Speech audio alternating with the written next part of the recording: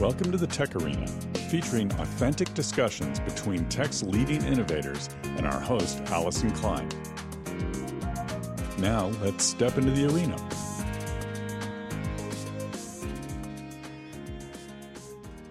Welcome to the TechArena. My name is Allyson Klein. I am delighted today to be joined by Roger Peene, Vice President of Product and Business Development with MemryX. Welcome to the program, Roger. Thank you, Allyson. Hey, I appreciate you asking me to be on your podcast. It's great to be here. Well, you guys are actually fitting into a topic that I've been covering quite a bit. We've been talking about on the TechArena about the incredible breadth of innovation that's been going on with the growth of AI. And, AI has moved past the large cloud service providers into everyday industry on the planet, looking for ways to adopt the technology. And with that move, we see this diverse customer base looking for unique solutions. How does that represent an opportunity for companies like yours? Great. Well, first, I think we can agree that we're in the middle of an AI revolution, not unlike the Industrial Revolution, in that I believe AI will become pervasive in our everyday lives. If you're a technologist or a strategist for a company out there and you haven't yet identified how to harness the power of AI in your business, then you're quickly falling behind. Today, AI processing, a lot of it is done in the cloud, which requires a ton of hardware and power to execute.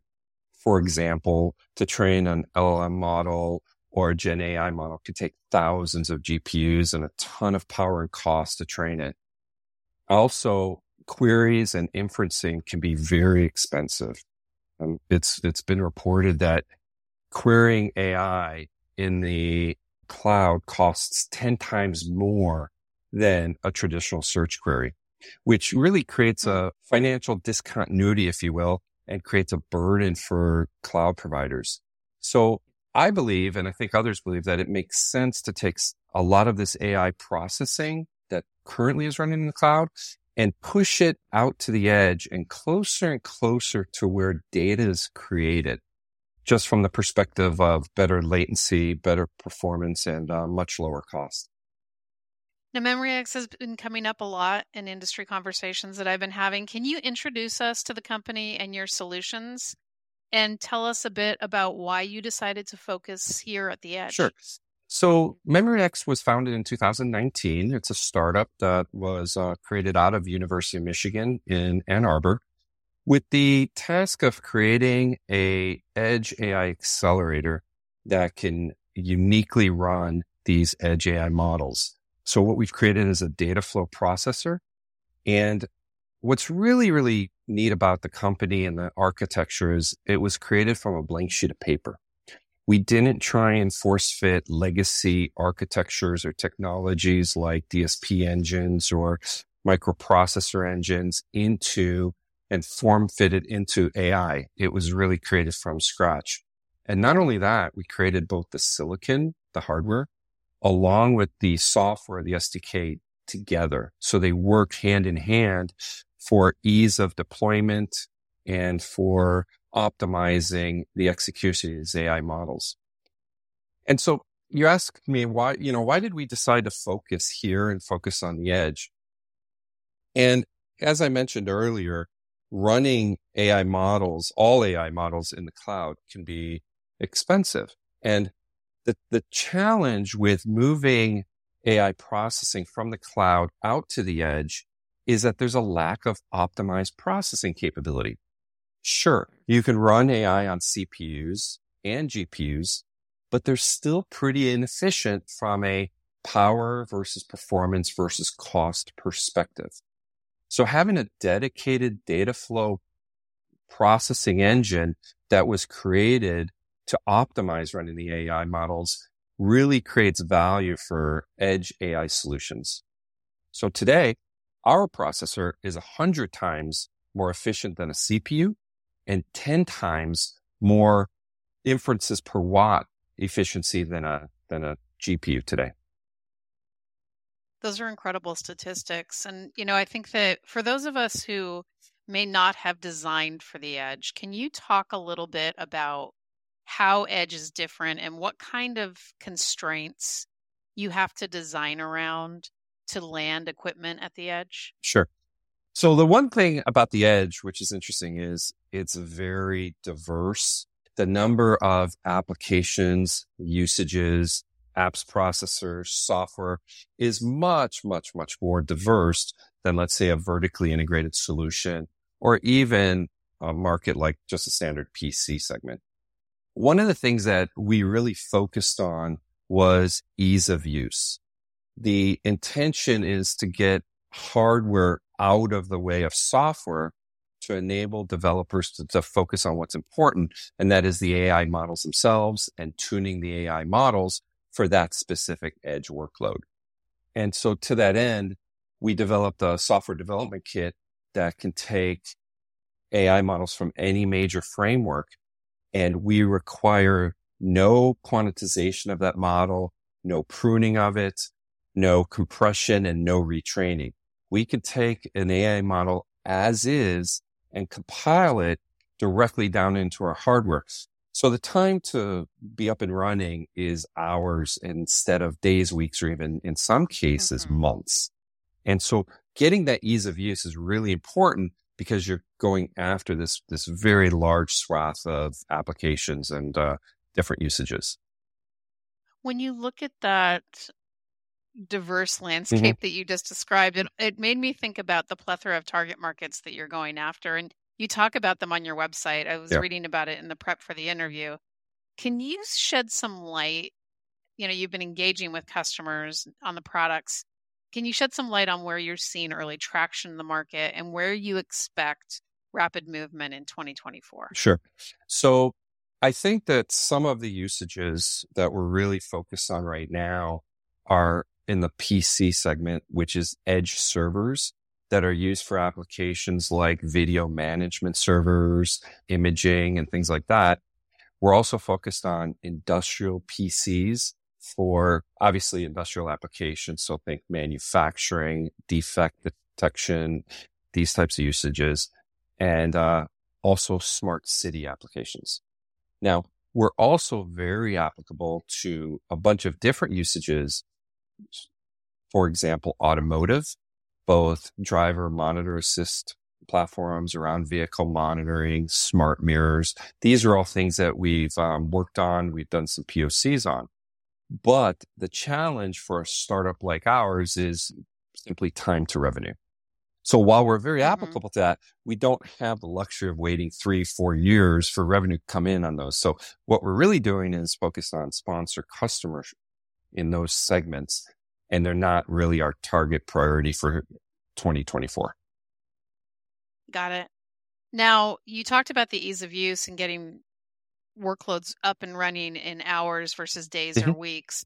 How do you navigate the rapidly evolving software stacks and frameworks in this space when you're landing an edge accelerator across so many different environments and potentially different potential platforms? Great question. And in some cases, I think that there's all these different models. So I should be clear that our accelerator, while it can run audio models and some other models, it's very focused on computer vision specifically.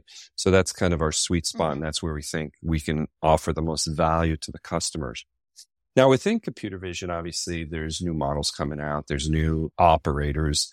And so through our compiler, we have the ability to inject techniques to basically comprehend new technologies and new operators as they come to market, but then also move towards integrating them into the hardware.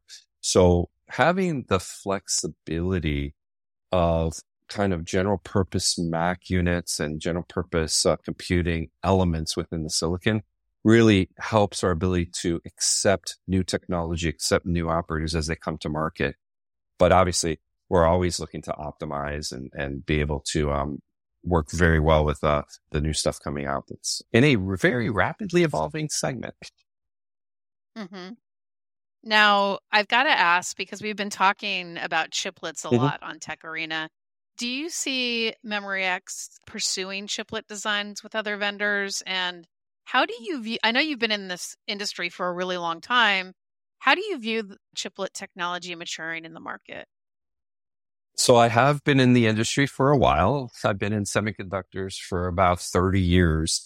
And what I've noticed is the expectations on front-end ramps of technologies are usually much stronger than reality, and the back-end curves are much slower than reality.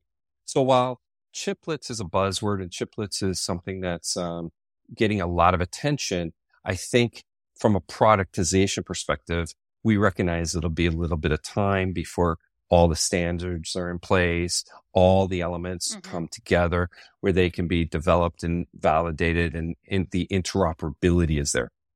With that being said, from day one, we expected our product to be a chiplet.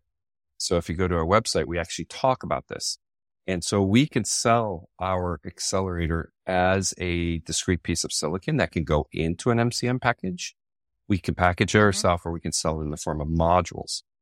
Now, moving forward, to be able to support the chiplet ecosystem, looking at interfaces like UCIe and those types of things is something that we will consider on next generation of products. But bottom line is, we do believe that chiplets and disaggregation within a package is eventually going to come to market, and we're going to be ready to support it when it does.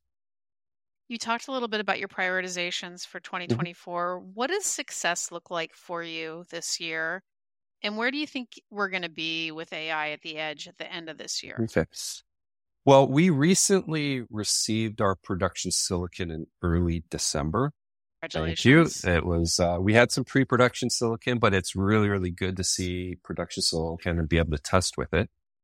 So within 30 days, we brought that silicon up and running.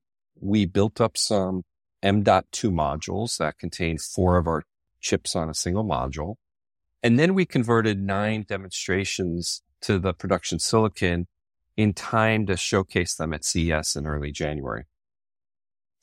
Very cool. Since then, we're currently validating the chip, and we're going through the validation and qualification process to bring a high volume chip to the market.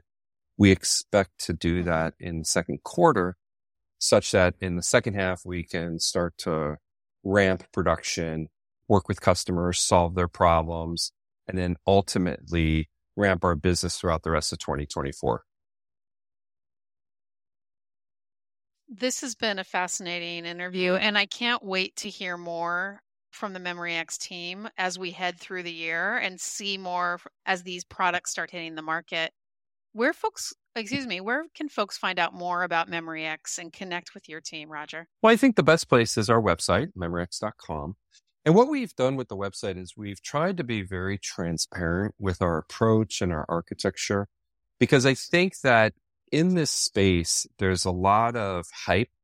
There's a lot of, I hate to say it, but broken promises. And so our approach is to try and be really forthright with regards to what we can do, the value of our chip, the value that we bring, such that when customers actually get the product and they put it into a POC, there's no surprises. And I'm going to go back, Allyson, really quickly to the ease of use. When I first went out to customers with PowerPoint, I didn't have the chip, and I shared with them what we can do. The level of skepticism was through the roof. In fact, I did have one person tell me they basically didn't believe a word I was saying, which is really interesting until we got the parts back and we were able to provide it. Then the proof is in the pudding, and all of a sudden we got a really, really good response from the customer's experience. So again, the website's the best place. And if you'd like more information, you can reach out to us via the website, or feel free to subscribe to our monthly newsletter, where we're kind of putting out the latest and greatest in terms of our deliverables and our accomplishments. Roger, the fact that you told me what your use case targets were was shockingly refreshing in the AI startup world. So thank you. And I appreciate that. And I can't wait to hear more from MemryX. Thanks for being on the show today. All right. Thank you very much, Allyson. I really appreciate being here. Thanks for joining the TechArena. Subscribe and engage at our website, thetecharena.net. All content is copyright by the TechArena.